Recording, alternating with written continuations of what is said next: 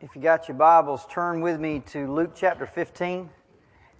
And we're going to be in verses 11 through 32 once again this week. And we're going to be covering, as we started last week, the parable of the lost son, or better known as the parable of the prodigal son. Now, if you got your Bibles open and you look at verse 2, verses 1 and 2 kind of set the context for this whole chapter. And it all begins with the Pharisees are complaining that Jesus is eating with sinners. In fact, not even so much eating with sinners as He receives sinners. In other words, He welcomes them. He invites them in. He fellowships with them. It's not that He got caught at a restaurant, and somebody just sat beside Him. It's not that. It's that fact that He actually welcomes them in. So, chapter 15 is all these parables, the parable of the lost coin, the parable of the lost sheep, and the parable of the lost son, are all told to answer this question: why does He do that? Why does He welcome sinners? Why does He eat with them? So Jesus is saying in all of these parables, the point is pretty clear. He's saying in effect that when I receive sinners and eat with them, it's like a woman that's looking for a lost coin. It's like a shepherd that's looking for a lost sheep. And it's like a father that welcomes home a rebellious son. So, in other words, Jesus' actions are representing the love of God for sinners. That's what it means when He eats with them. He's reaching out to them. He's looking for them. He's petitioning them or entreating them to come back home. So that's what these parables are all about. They're explaining Jesus' actions, what he's doing. Now, the main parable, as we already said, there's three parables in this chapter: the lost coin, the lost sheep, and the lost son. And of course, the main parable is the parable of the lost son. Now, as we said last week, we began to cover this. The first part of the parable is, of course, about the younger son, who represents the sinner. The second part of the parable is about the father, which represents God.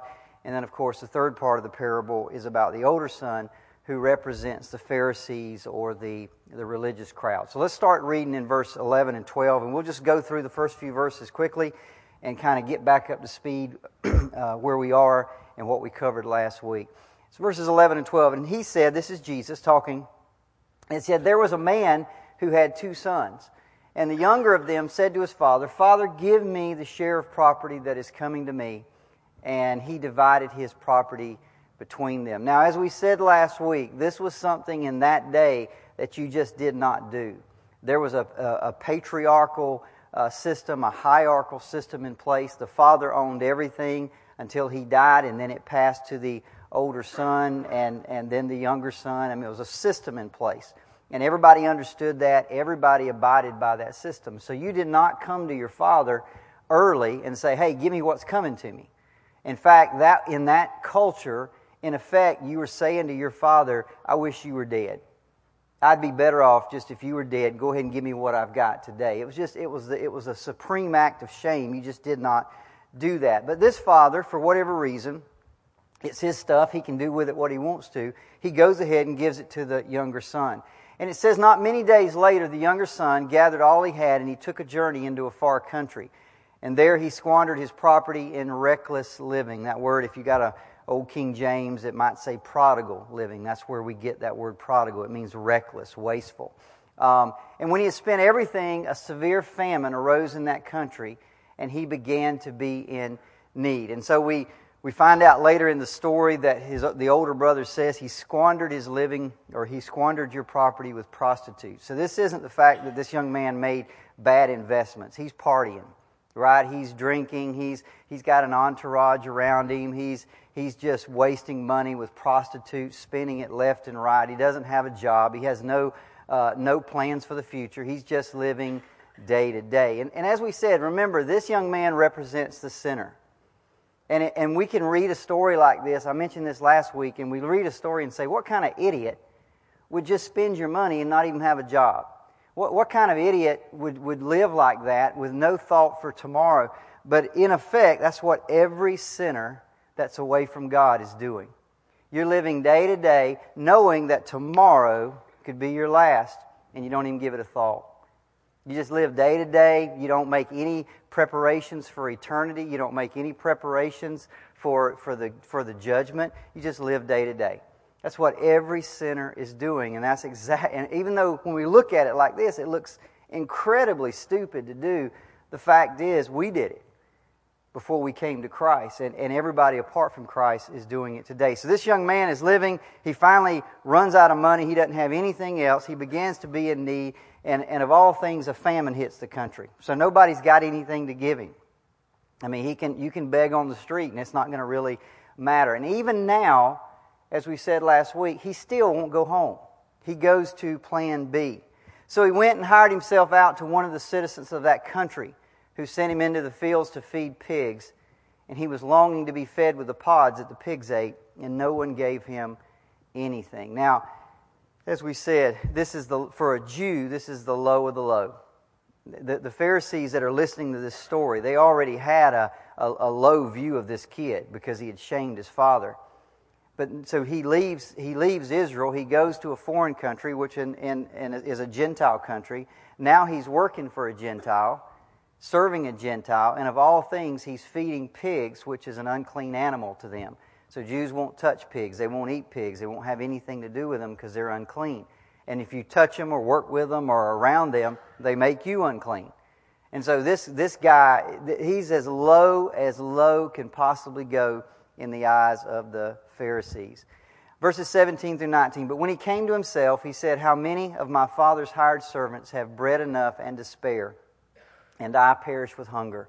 I'm going to arise and go to my father, and I'm going to say to him, Father, I have sinned against heaven and before you, and I am no longer worthy to be called your son. Make me like one of your hired servants." We said last week, this is true repentance. He realizes that his sin, first and foremost, was not against the Father.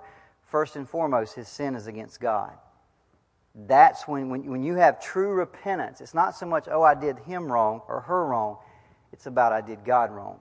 So this is the real deal. This isn't just some kid coming to himself saying, man, I got to get something to eat, and the only place I can go is just to humiliate myself and go back to my father. No, this is really true repentance.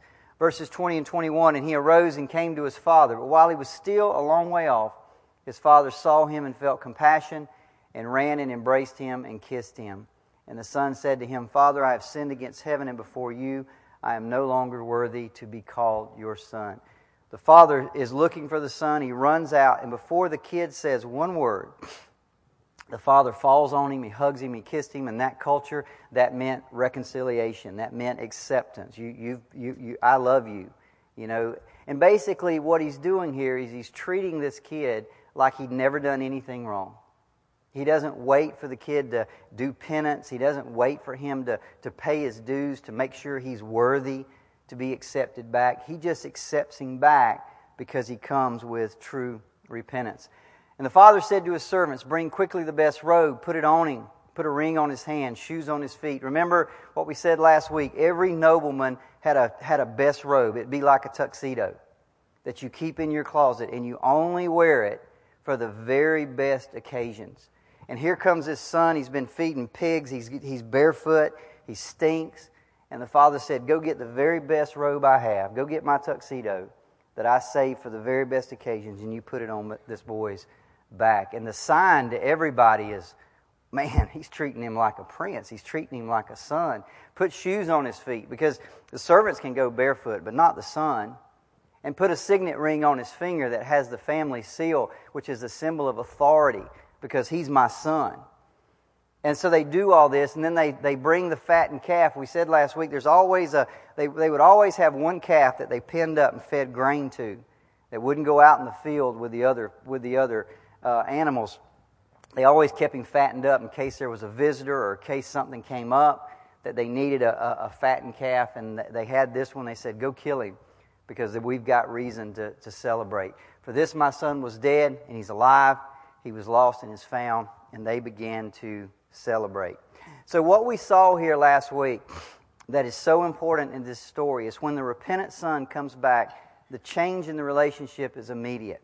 Again, the father doesn't say, well, you got to, go outside and go work with the hired hands for a year or two. Make sure, I want to make sure this is all real. He doesn't do that at all. He is fully reconciled, fully restored as a son immediately. And I said it earlier, he treats him just like his rebellion never happened. Now here's a question. Why does God do that? See, this is the Father represents God.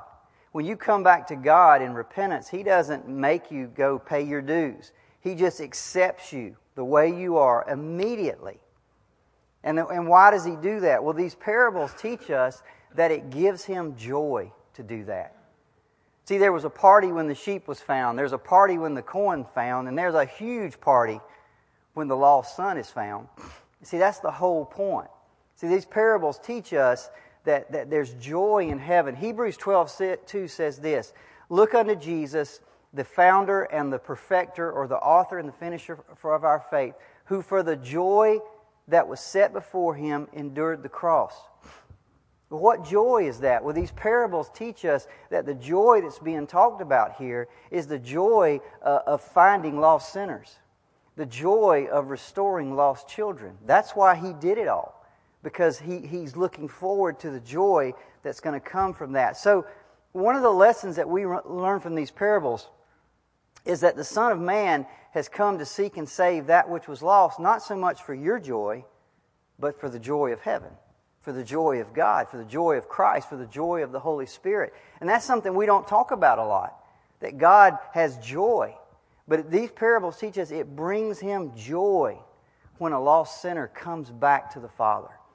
And when we get to heaven, I can tell you it's going to be one long party. It's going to be one long celebration of the children that have returned. Now, in verse 25, the parable takes one more turn, and we're introduced to the very last participant or the character in this story. And that, of course, is the older son. Now, here the question changed. Remember, the question we've been answering up to this point is, why does Jesus eat with sinners? Why does He eat with prostitutes? Why does He eat with thieves and robbers and tax collectors and the dregs of society? Why does He do that?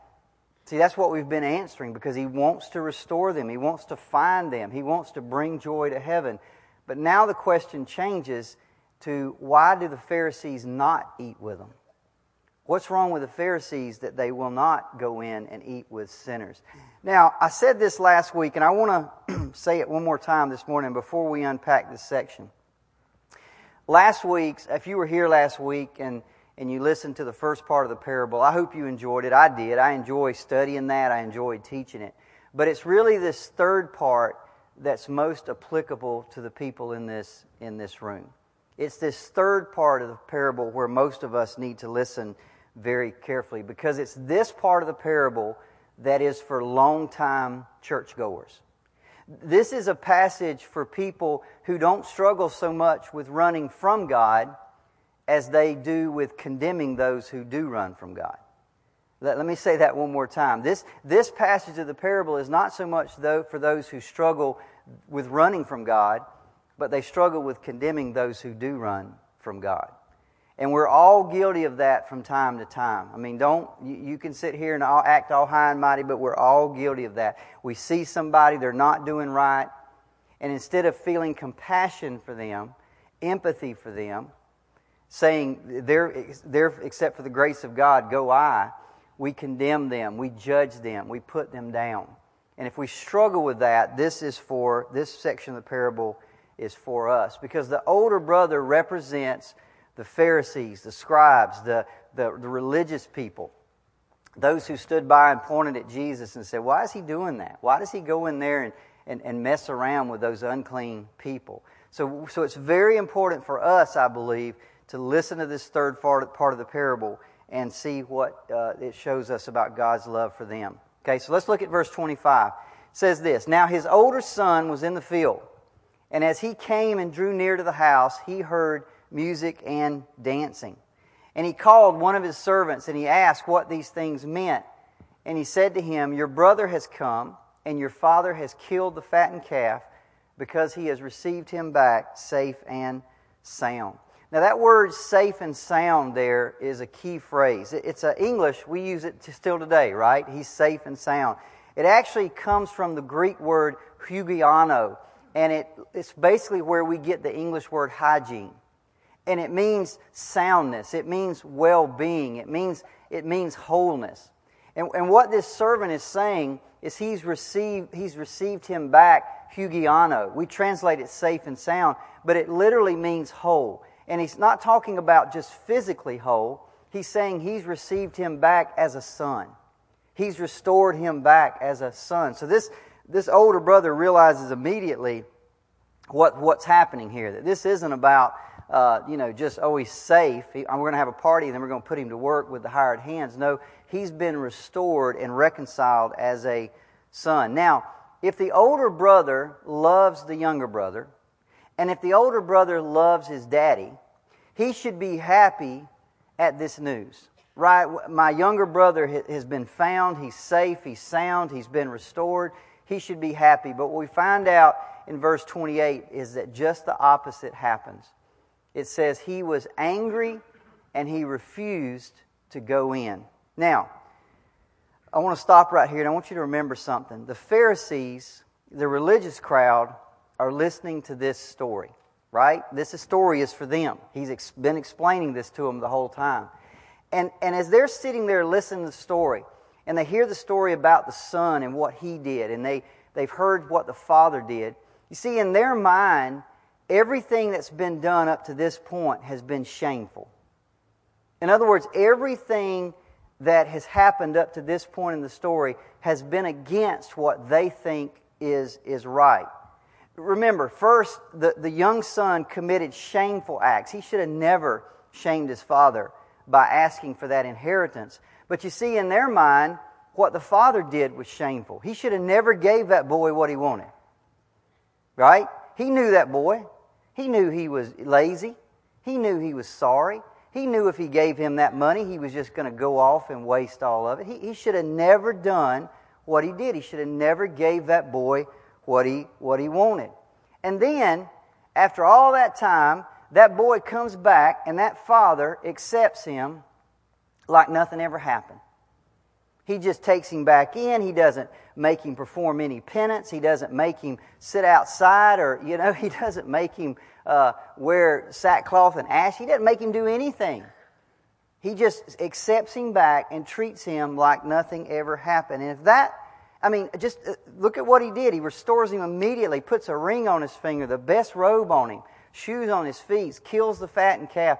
And of all the things, he couldn't even keep it private. He couldn't even keep the thing under wraps. He had to go kill the cow and invite the whole community. Because remember, back then, when you killed a calf, everybody, you couldn't keep it. There's no refrigerator. There's no freezer. If you killed a cow, you had to eat the whole thing. So when they did that, everybody got invited. Everybody. So he's invited the whole community. He can't even keep the thing private. He can't even keep his business his business. He's got to let everybody know how shameful he has acted. Okay? So in the minds of the Pharisees, they're listening to this story and they're just waiting for somebody to show up and do the right thing. Somebody in this story has got to step forward and tell this son and tell this father how things really ought to be. Somebody's got to do the right thing. And lo and behold, here he is. Finally they're thinking, here's somebody that they can identify with. Here's somebody that knows how to do the right thing. See, this is the son that stayed with the father. This is the son that did his duty. This is the son that understands what honor and respect really is. I can identify with this guy. So when they heard he wouldn't go in, they're thinking, finally, somebody has stepped up and done the right thing. Now remember where this story started. Verse 2. Remember? The man receives sinners and eats with them. In other words, he goes into sinners and he eats with them. And now you've got an older son, and what's he refusing to do? He won't go in. See? He sees things in there that he doesn't like. He sees things in there that he doesn't agree with, and he won't go in. So the Pharisees are like, yes. Yeah, you can just see their head bobbing. Yep. That's right. That's exactly what they're thinking. And Jesus is so great with these stories because he can set them up. He sets it up where they remember, he took that that young boy to the lowest of the low. He wanted them to just dislike that boy, to show how God can, from no matter how far away you are, the Father will take you back. And now He sets this older son up, so these Pharisees looking at him, they're like, yeah, man, finally somebody that knows what honor and duty and respect is all about. Somebody that did the right thing. He's going to set these people right. And when they hear he won't go in and eat, to them, that was like, yeah, man, this is we can identify with this guy. So let's look at verse 28 through 29. But he was angry, and he refused to go in. Now watch what the father does. His father comes out and entreated him, but he answered his father, look, these many years I have served you, and I've never disobeyed even one of your commands. Not one. Yet you never even gave me a young goat that I might celebrate with my friends. Now, whether you guys realize it or not, and whether I realize it or not, the words that he just spoke go right to the very heart of what Christianity really is. You see, at its foundation, Christianity is a right relationship to God as our Father through faith. Everybody with me? At the very heart of when we walk out our Christianity every day, it's all about walking in a relationship with Him as our Father through faith. And by the way, if you get that wrong, if you get that relationship wrong, it's not Christianity anymore, it's religion. Now, I want to say that again. If you get that wrong, that Christianity is all about just walking with our Father. Yeah, we're not perfect. Yeah, we make mistakes. Just like my boys make mistakes, and they're not perfect, but I love them exactly the same. I don't cast them out of the family. They'll always be my children.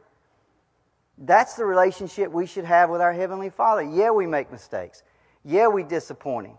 But He always loves us. He's not going to throw us out of the family. He may discipline us to make us do the right thing, to teach us how to do the right thing, but He doesn't disown us. See, that's what Christianity is all about. If you get that wrong, then what you just do is you just turn it into a religion. It's not really Christianity anymore. I mean, ask yourself in this story, how does the older brother relate to the father? And if you look at his words, you see very quickly it's not as father and son, it's as master and slave. See, he said, first thing out of his mouth, look, for these years I have served you, not I have loved you. No, it's not, I've been here for you all these years, Father, we've loved each other. No, I've been serving you all those years. That word serving is the exact same word you see for what a servant or a slave does. See, he's not serving out of love for his father, he's serving out of duty. He may very well be serving out of fear. See, one of the things we'll see a little bit later, at the end of the day, there's really no difference between the older son and the younger son. The younger son just had the guts to do what the older son never would. He had the guts to leave. The older son just didn't do it. He didn't have he couldn't stand the shame, the humiliation, what people would say. So he just wouldn't. But he stayed not out of love. He stayed for some other reason, out of duty, out of fear, maybe for a desire, well, if I stay here long enough, I'm going to get this. But he's not doing it as a father-son relationship. He's serving out of anything and everything but love.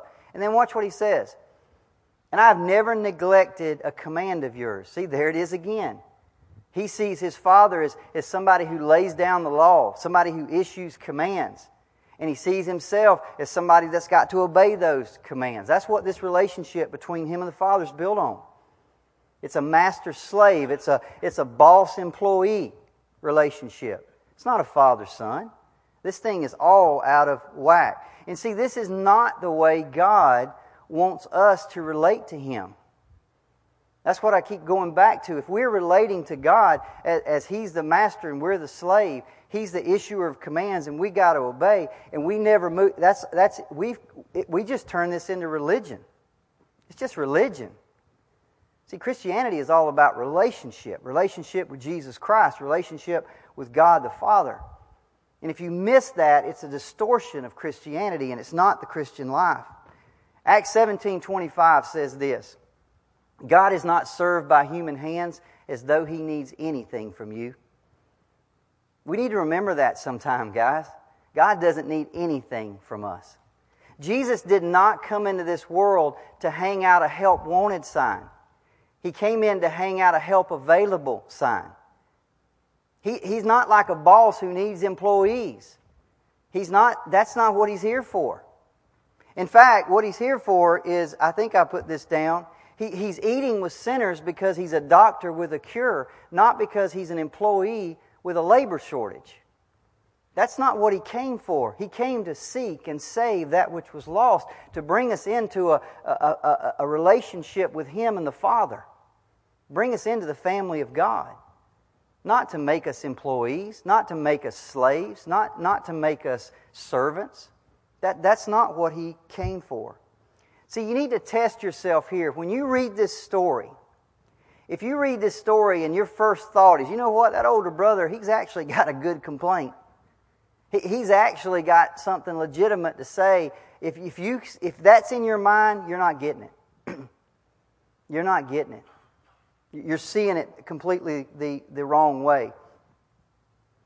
See, if you're not careful, you start thinking in the religious way, which is master and slave and works and obedience. And you're not thinking the grace way, which is father and child and faith. See, the question is not whether the Son's always obeyed. That's not the question at all. The question is where the Father wants to be related to in that way. I want to talk a little bit about this mentality that some people in the church have, where they don't see God as our Heavenly Father. And by the way, our kind and generous and merciful and forgiving and loving Father. I mean, that's what this parable paints a picture of the Heavenly Father as all of those things. I mean, He's just waiting for us to come to Him. He's not sitting there waiting to beat us and make us pay our dues and all of that. Okay? But if you've got this mentality that He's this master-slave mentality, that's a very dangerous way to live. And the fact is, a lot of things go wrong in our life, and a lot of things go wrong in our relationships when we have that mentality. For example, one of the things we'll do is we'll find ourselves alienated from sinners. When we see people doing wrong, instead of feeling compassion and empathy for them, we're like, man, what's wrong with them? What's wrong with them? You know, then you'll find yourself condemning them. And the question is, why do we do that? Okay? Well, instead of what we'll find us do is we see ourselves and we think, look at me. I've been serving God for 40 years. Man, I'm in church every Sunday. I dress right. I look right. I act right. I've been married for so many years. I'm a good daddy. See, you see all that and you look at them and see they ain't those things. And we think, God, why are you overlooking me? Why you love that guy so much? Why not me? Look at what I've done. It's just a completely wrong mentality that we have. We'll find ourselves not thinking it's fair. I've been here all this time, and I've done all this work, and those that come in at the end get the same thing we do. Y'all remember the parable of the laborers several weeks ago? And it talked about a man that would go to the marketplace, and he went at 9 o'clock in the morning, and he hired some people to work all day.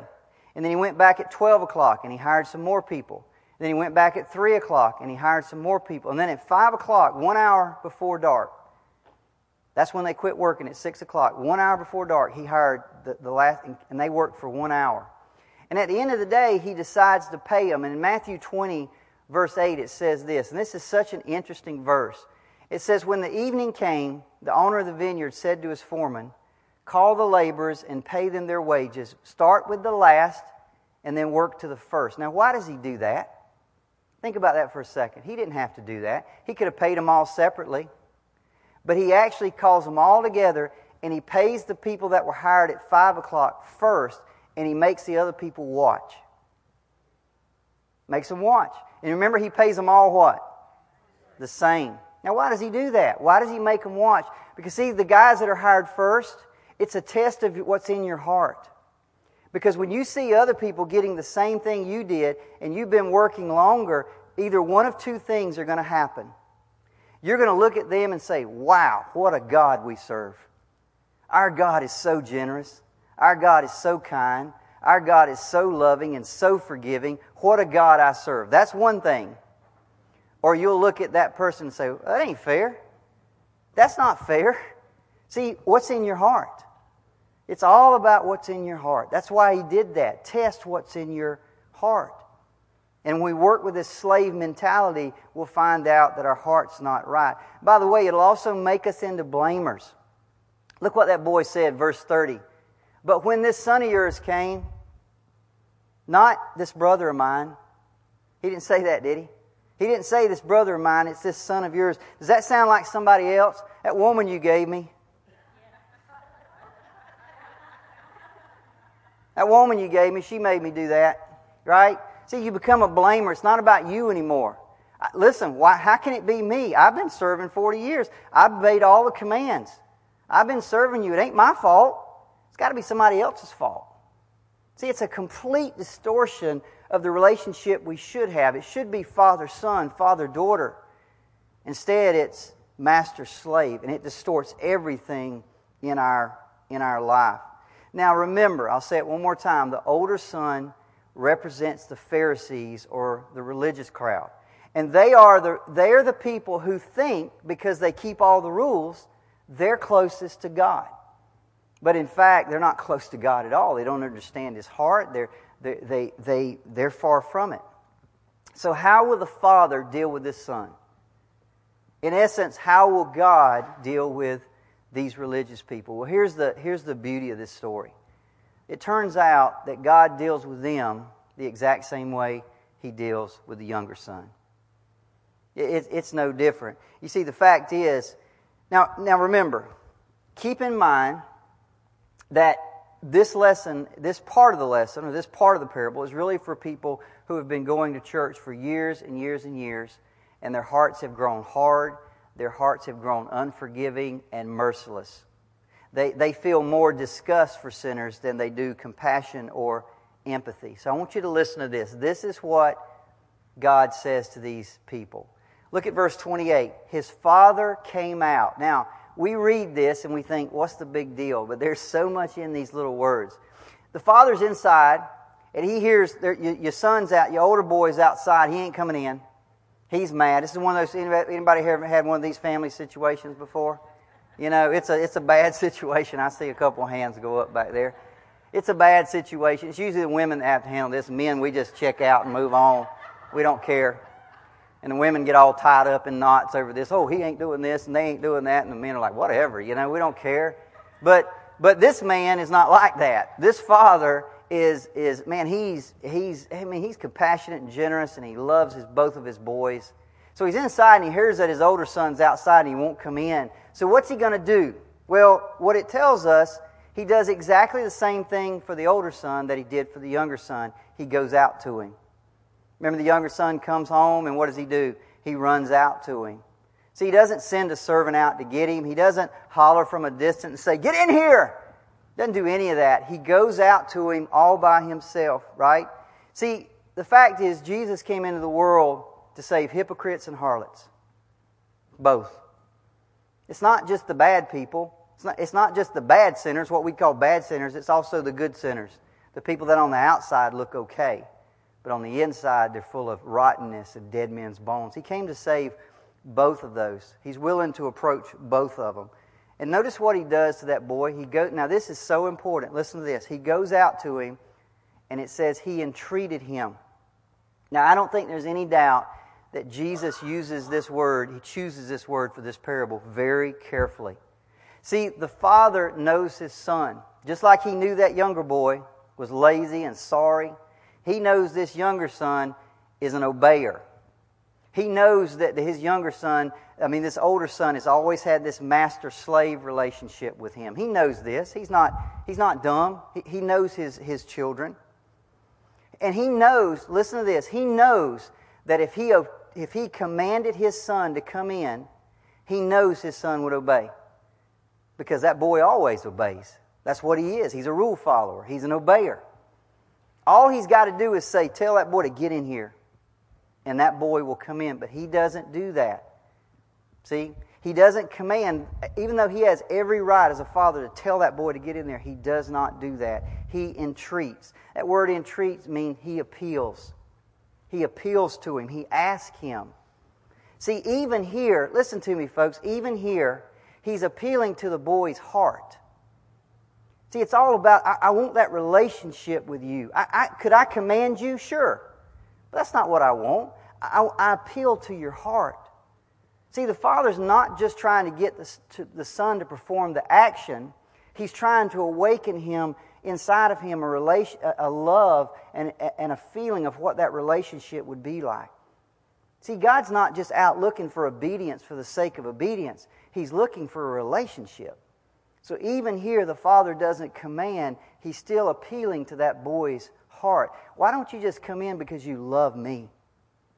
Because you love me. Not because I command you, but because you love me as your Father. And so he says to him, the first word out of his mouth, son. See, this boy has complained. He's said all this stuff about him, and his first word out of his mouth is son. And I just think that's all important. Not my servant, not my slave. In the original Greek, it's literally, he just says child. And see, in this one word, what he's trying to see is, son, there's something distorted about our relationship. See, I see you as my boy. I see you as my son. And you see me as some kind of master, some kind of boss. There's something wrong here that we need to get worked out. So in the son's mind, the whole relationship with his father is built on the wrong footing. But with one word, the Father sets the relationship and says, this is the way it should be. You're my child. And by the way, folks, if we want to come into the banquet, if we want to eat at the banquet, that's the relationship we got to have. Father and child. Not master-slave, not boss-employee, not owner-servant, anything like that, but father and child. Verse 31, he said to him, son, you are always with me. You remember, if you go back and read that boy's words, this is what he said to him. He says, you never even gave me a goat that I might be merry with my friends. Now, you remember when the boy first, if you go back and look at I didn't put this in. Remember when the boy first walked up, he said to one of whose servants? What does it say? Anybody see that right there? He said to one of his servants. This boy's in a position of authority in this family. He's got servants. And yet, for all these years, he said to his father, you never even gave me a goat. Like if he wanted a goat, does anybody here doubt that he could have just taken a goat and had a party? Does anybody doubt that? The boy's got servants. He's got position of authority. He could have taken a goat anytime he wanted.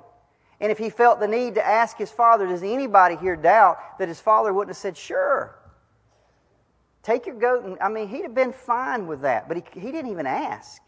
Again, it goes back to this relationship, master, slave. He just had a completely distorted view of his relationship with the Father. Now, what does this tell us?